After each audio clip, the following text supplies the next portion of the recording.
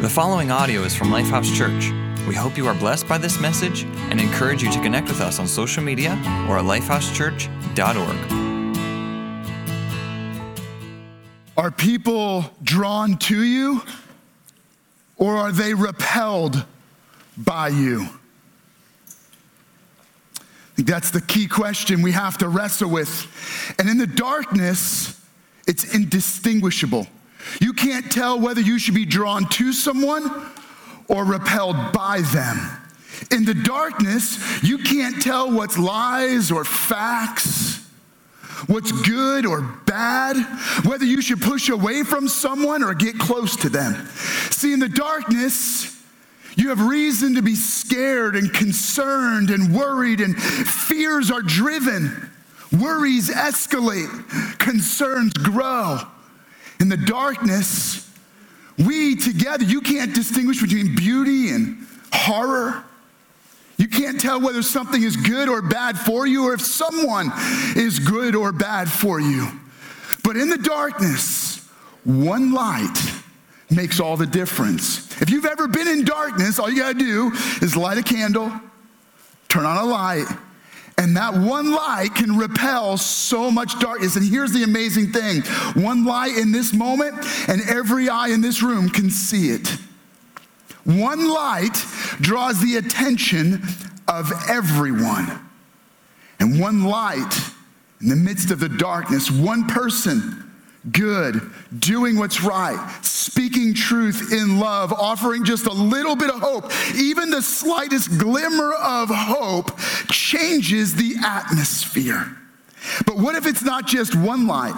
What if there are growing number of lights? What if one light becomes more lights, and that one light begins to spread? What if it becomes contagious and just a little bit infectious? What if those lights aren't just growing? What if it's not just one light and more lights? But what if those multiple lights begin to coordinate and work together? What if they begin to put on not just a show, but what if they're actually working together in conjunction? See, lights working together can not just change the atmosphere, but can transform the world around us. You are called not just to be a light and many lights, but to be a coordinated light working together so that you don't just impact and pierce the darkness, but you actually transform the darkness.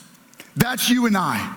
Now, the challenge is that too many of us are far too resistible. We repel people by our politics, by our posts, by our attitudes, by our fears, by our doubts, by the way that we speak. We become entirely resistible. And some of you have had people push away from you because we've become resistible. And what about the church? And before you tune me out, let me just ask, is the church resistible? Because in my experience, it is. In fact, one of the great challenges I have as a pastor and leading a church is that I think so many people, the moment they hear I'm a pastor, the moment they hear I'm part of a church, they just want to tune us out. Because in their experience, the church is not just resistible, it is part of the darkness. It's part of the problem. And it shouldn't be that way. It wasn't always that way. That's not the way we're meant to meet. And before you just kind of throw your hands up in the air and give up, I have hope for you. I want to give you an encouragement. I want to bring you on the inside of what we could be and what we should be. There was this guy. He was definitely part of the darkness. His name was Matthew. Matthew was not just lonely, but he was a traitor to the nation of Israel. He was a tax collector, and as a result, he was hated.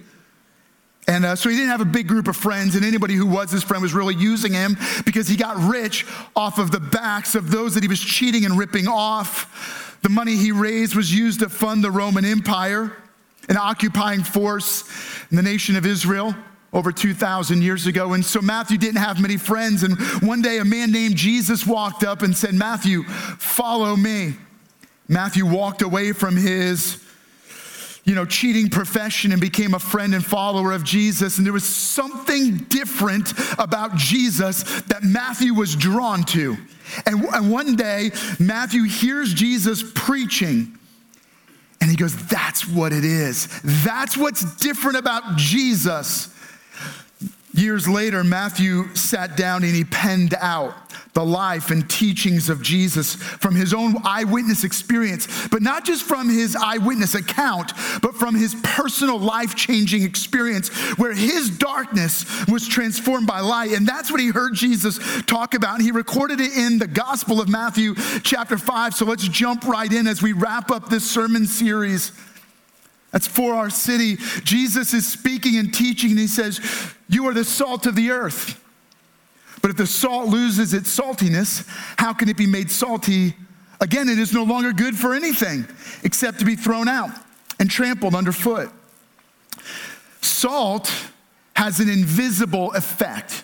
You cannot see the effect of salt, right? You put it on food, you don't see the impact. The invisible impact is something you can taste, right? And in ancient times, salt was a very valuable commodity because salt preserved meat. It preserved food, right? So salt is meant to be a preservative, and it brings flavor. And so Jesus' point is that when you are following me, you bring a preservative to the moral and spiritual decay that is deteriorating your community. You bring a fresh flavor that transforms your community. But Jesus doesn't just stop at what is invisible and unseen. He continues and he says, "You are the light of the world." Suddenly something incredibly visible. In fact, in the darkness, the light is all that you can see. He said, "You're the light of the world. A city on a hill cannot be hidden." He says, you being the light of the world, in fact, a light is the most essential quality in the entire world. In fact, you could say that at the core, light is the essence of creation. It's the most basic element of everything that exists. It's the essential element in communication, in science, in medicine, in everything. At the core is light. In fact, electricity, everything that powers the world we live in is based on light. And Jesus said, "You are the light of the world." Neither do people light a lamp and put it under a bowl. You don't hide your light. Instead, they put it on its stand, and it gives light to everyone in the house. In the same way, let your light shine before men, that they may see your good work, your good deeds, and praise your Father in heaven. There should be something about your life that you are not only an invisible preservative and flavor like salt, but you're a light that is seen, that is obvious, because it not only repels the darkness, but it transforms the darkness. And unless you cover it up, it can't help but be incredibly visible and incredibly transformative. And he said, here's what your light is. You let your light shine so that when people see your life, they will be awed, they will be drawn in, and it will make them want to worship God, your Father. And then Jesus adds this third element, right? So salt of the earth.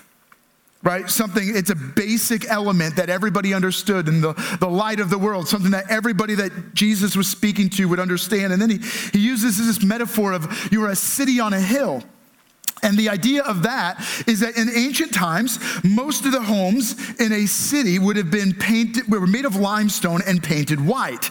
Now, if they were down in a valley or somewhere off, you might be able to go by that community without noticing it. But these city builders, they wanted the city to be seen. So they built the entire city on a hill. And so anybody anywhere near the vicinity would go by, and it would be as if that city would glow. Both during the day when the sun shined on it, it would reflect and you couldn't miss it. But even at night, with a few lights shining, because it's up on a hill, you can't miss it. And the idea of a city on a hill was that even the designers, the builders of this city, they wanted people to notice them. They weren't trying to hide and were afraid of an attack. They were saying, we are here to make a difference. We are marking our city as part of the grander, we are part of a grander cooperation in the world around us. And the point is this, that you and I can either add to and be part of the darkness, or we can become salt and light and a city on a hill. And my challenge and Jesus' challenge to us was to be irresistible. In fact, I so like this word. I would love it. Maybe you could just say this with me. Be. Come on, those of you online, those of you at our campus, you can say this with me. Say, be irresistible. Doesn't that just feel good? Right? I want to be irresistible. But there's so much to resist about us. And what is it about us that is resistible? It's our selfishness and our greed, our hate and our hurt. All the stuff that's tearing apart our nation. That's all the stuff that you can resist. And why? Because at the core, the darkness in us comes out of us. This salt that's meant to preserve the decay, in us there's decay. And light that's meant to repel darkness, but there's darkness in us. And where does this come from? Well, it comes from our spiritual brokenness. You and I were born separated from God. We were born into darkness. We were born with a spiritual decay already at work in us. We're not cities on a hill.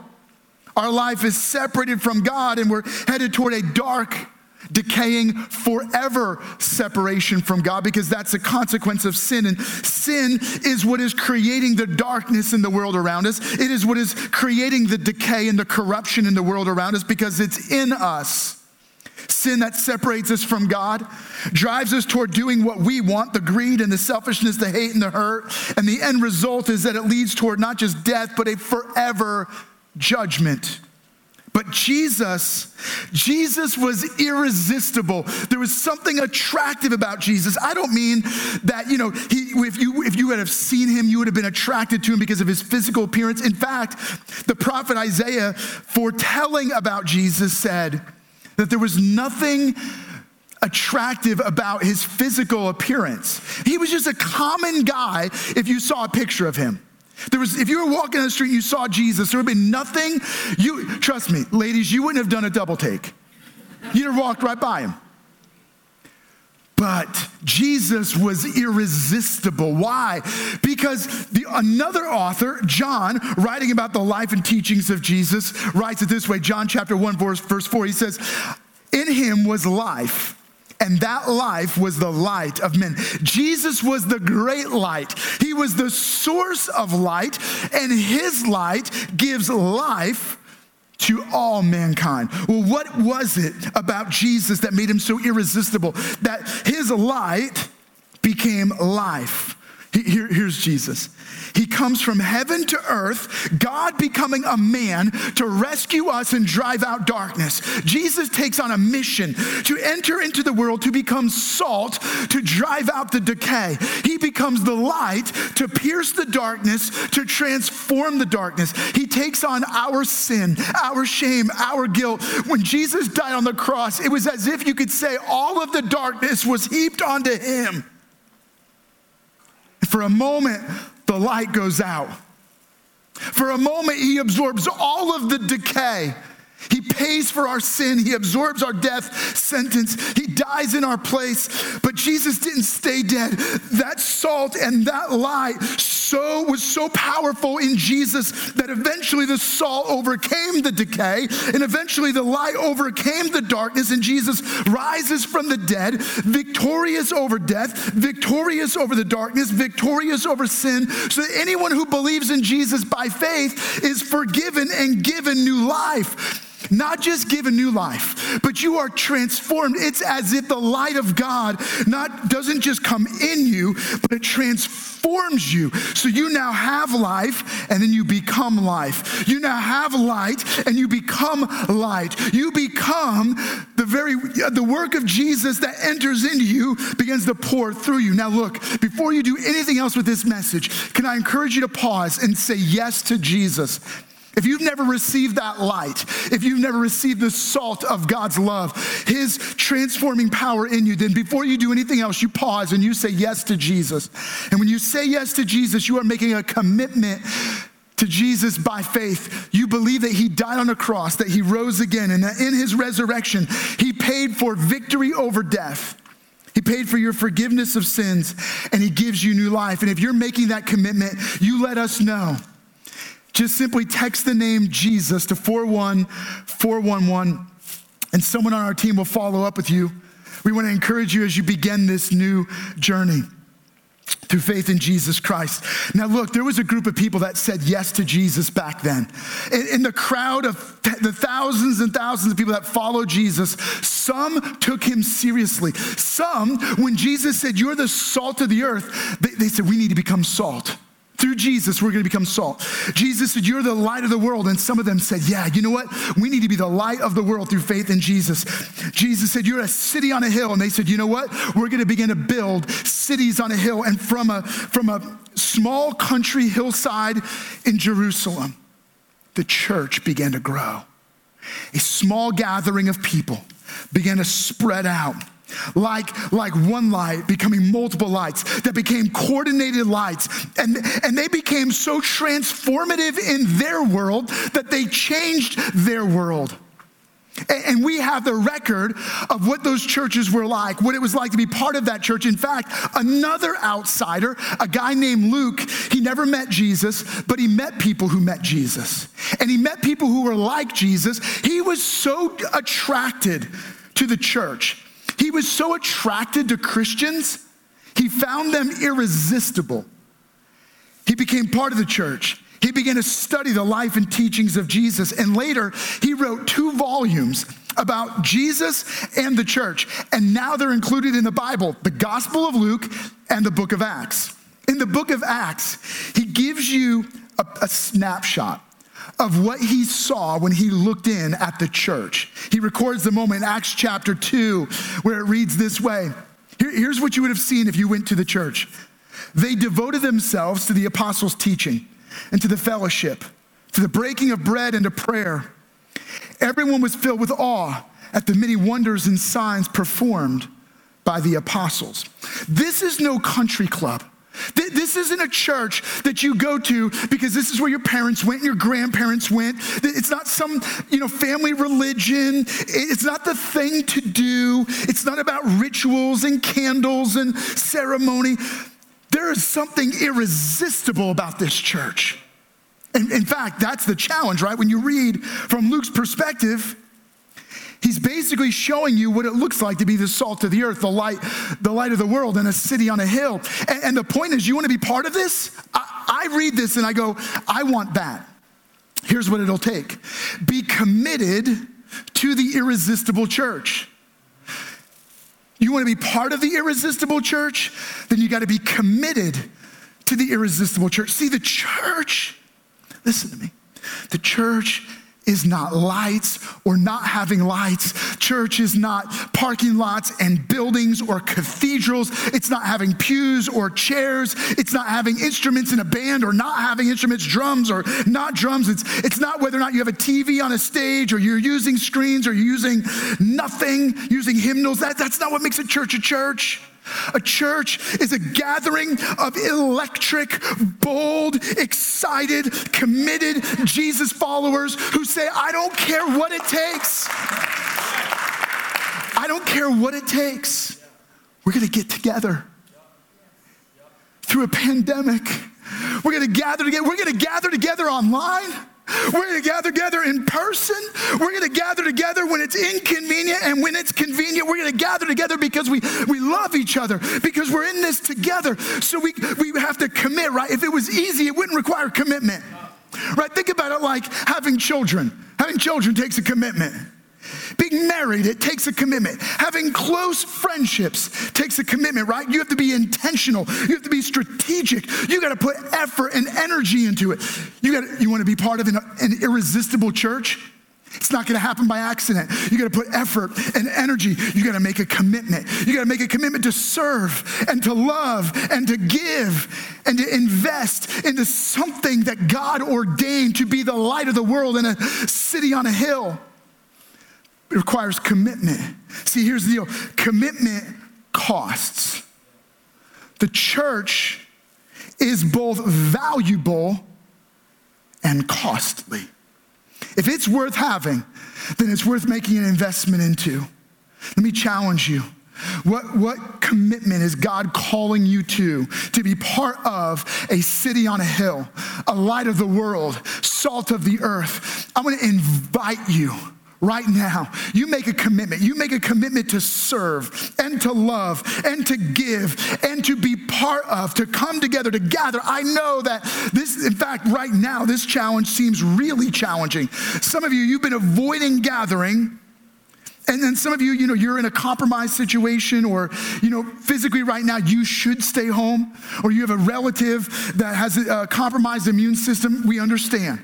None of us that are gathering in person want you to come and put your family at risk. But some of you, you're letting fear keep you from the irresistible gathering of the church. And so I'm going to compel you, come be part. Come reconnect. Come gather together. Those of you at each of our campuses, can I challenge you? You've got people that are missing out on what it means to be part of an irresistible church. And I want to challenge you. You are part of an irresistible church. Invite them. Don't just casually invite. Don't be shy about it. Don't be afraid. Don't be intimidated. Don't be timid. You be bold and you invite them to something that is irresistible. Something that, man, they should be drawn into and want to be part of. Listen to more. Here's how Luke continues to describe it. Can you tell I'm just a little bit excited? Let me keep reading. Acts chapter 2, verse 44. He goes like this. All of the believers were together and had everything in common. They sold property and possessions to give to anyone who had need. Generous, driven by love and sacrifice, not greed and selfishness. Every day they continued to meet together in the temple courts. See, they were a campus church, man. They met wherever they could. They broke bread in their homes, not just communion, but they ate together and they served together. And they ate together with glad and sincere hearts, praising God. You know what the point is? The challenge for you and I is to be authentic in irresistible community. There was something authentic about their gathering, but it was because they were in irresistible community. It's not just that the church is irresistible. It's that the community of faith is irresistible. You are invited to become part of a community, right? Let me be clear. Too many people don't see the church as community. They see it as a commodity, something you can buy or sell, a business that provides a service that you go on Yelp or Google, whatever you're using, and you can give it a rating. So there's people who view the church as a commodity, and so after they attend, then they go home and they're talking about it, and they go, well, what did you think of church today? Well, I'd give this sermon, I'll give it a 4, but man, the worship was off the charts. Man, that was a 10. And then, then they had to go talking about giving. That was a little weird. I'll give that a 2. But the greeters, man, even in the middle of all the pandemic, they were super friendly. I mean, the one lady, she tried to shake my hand. I was a little creeped out by that. But, they were all waving. They had signs up that said, welcome home. So, overall, I give the friendliness of that church an 8. But I'm going to steer clear of that lady. You see what I'm saying? It's a commodity. It's a goods that you buy or a service that you try to purchase, and then you decide, am I going to pay my dues? Am I going to contribute to it or not? No. You're authentic in irresistible community, and you don't do church alone. You don't do family alone. You don't go to family. You don't do family, you are a family, and you're functioning as a family. You don't go to church, you are the church. You're not called to do church, you're called to be the church, right? One sheep isn't a flock. One cow isn't a herd. One flamingo isn't a flamboyance. No, it takes a bunch of sheep to be a flock. You don't get to do church by yourself. If you're online, you need to get connected to a group of believers. We provide online groups. We provide community online. You need to get connected. If you're not in community, you are not part of church. You're treating it as a commodity. Stop it.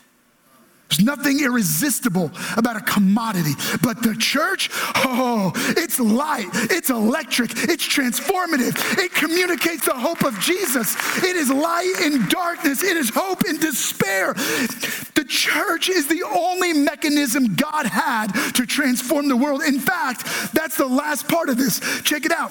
Luke is wrapping up what he saw, and he goes like this. Here's what they did. They did all these things, praising God and enjoying the favor of all the people. All the people in the entire city. And the Lord added to their number daily those who were being saved. See, being the church is the hope of the world. The irresistible church is the hope of the world. We are the light in darkness. We are salt in decay. We are the city on a hill. God had one response: Jesus, to the sin and the brokenness and the despair in the world. But when Jesus came, died, rose again, he only had one delivery system. He didn't provide mail-in ballots, and you can go to the ballot box at the local school. You can drop it off in a box. No, he only had one system of delivery, the church. And the church is the hope of the world. An irresistible church transforms the world. We don't need to be a resistible church. Don't let your faith get muddied by the darkness of the world around you. This is why we have to be so careful that we do not compromise our irresistible light with a bunch of darkness. We don't muddy it with politics. We don't muddy it with opinions. We don't muddy it with all of our own personal junk. We go, God, thank you for the good news of the gospel of Jesus Christ. And that is what we're going to be about. We're going to be a city on a hill. We're going to shine the name of Jesus. We're going to make much of God. We're going to lift our worship high. And here's what happens when we begin to become, when we are an irresistible church, the hope of the world, we transform the world around us. From that little country hillside just outside of Jerusalem, the church for 2,000 years has been the leading transformative agent in the entire world. In the 2nd and 3rd century, most of the known world was devastated by plagues. The church, Christians, stepped in and stepped up and became the leading force of healing and hope in a devastated world during a global pandemic. The church brought healing. The church brought hope. The church brought promise. Fast forward, you get into the 1100s, where monasteries became the leading voice of education and science and medicine and the advancement of art and anything that was worth having. It was happening in the church. 100 of the first 110 universities were started with the express purpose of propagating the gospel of Jesus Christ. Most of the major universities in the Western world today began as seminaries to train ministers of the gospel.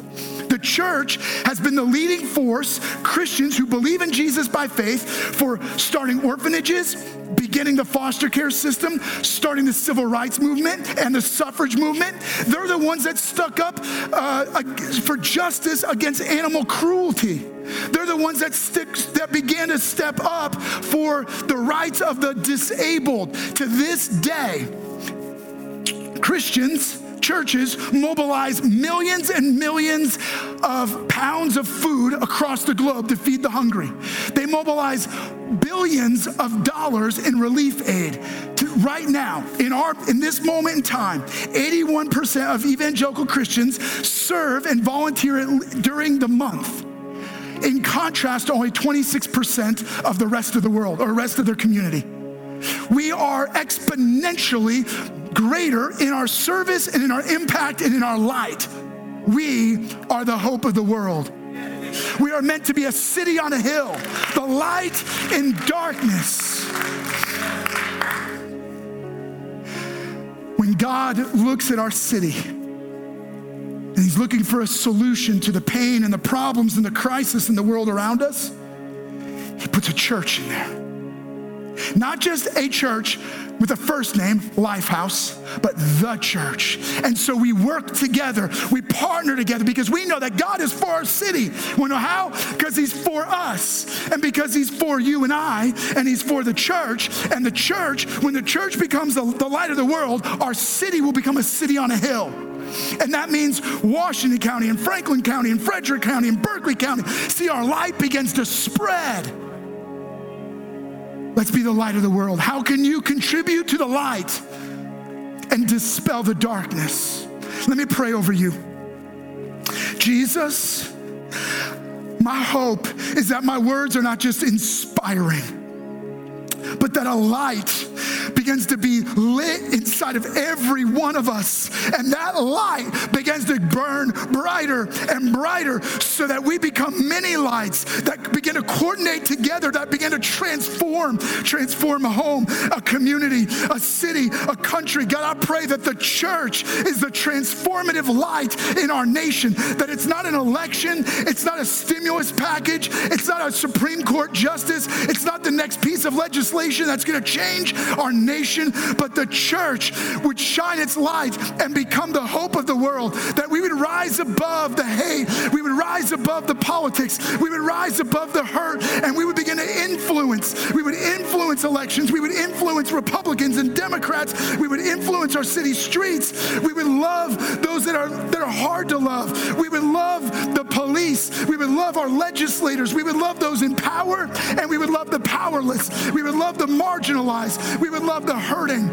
Jesus, that we would be the church, a city on a hill, the light of the world. And may everyone that hears this, everyone begin to find their place in the body of Christ, in the family of God, in the community of faith.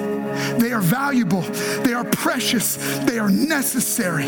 May they sense your love and your favor on their lives as they become their part in what you're doing. We ask this now in Jesus' name, amen. Thank you for listening to audio from Lifehouse Church. We believe that through Christ, life change happens here. So we invite you to connect with us further by visiting lifehousechurch.org.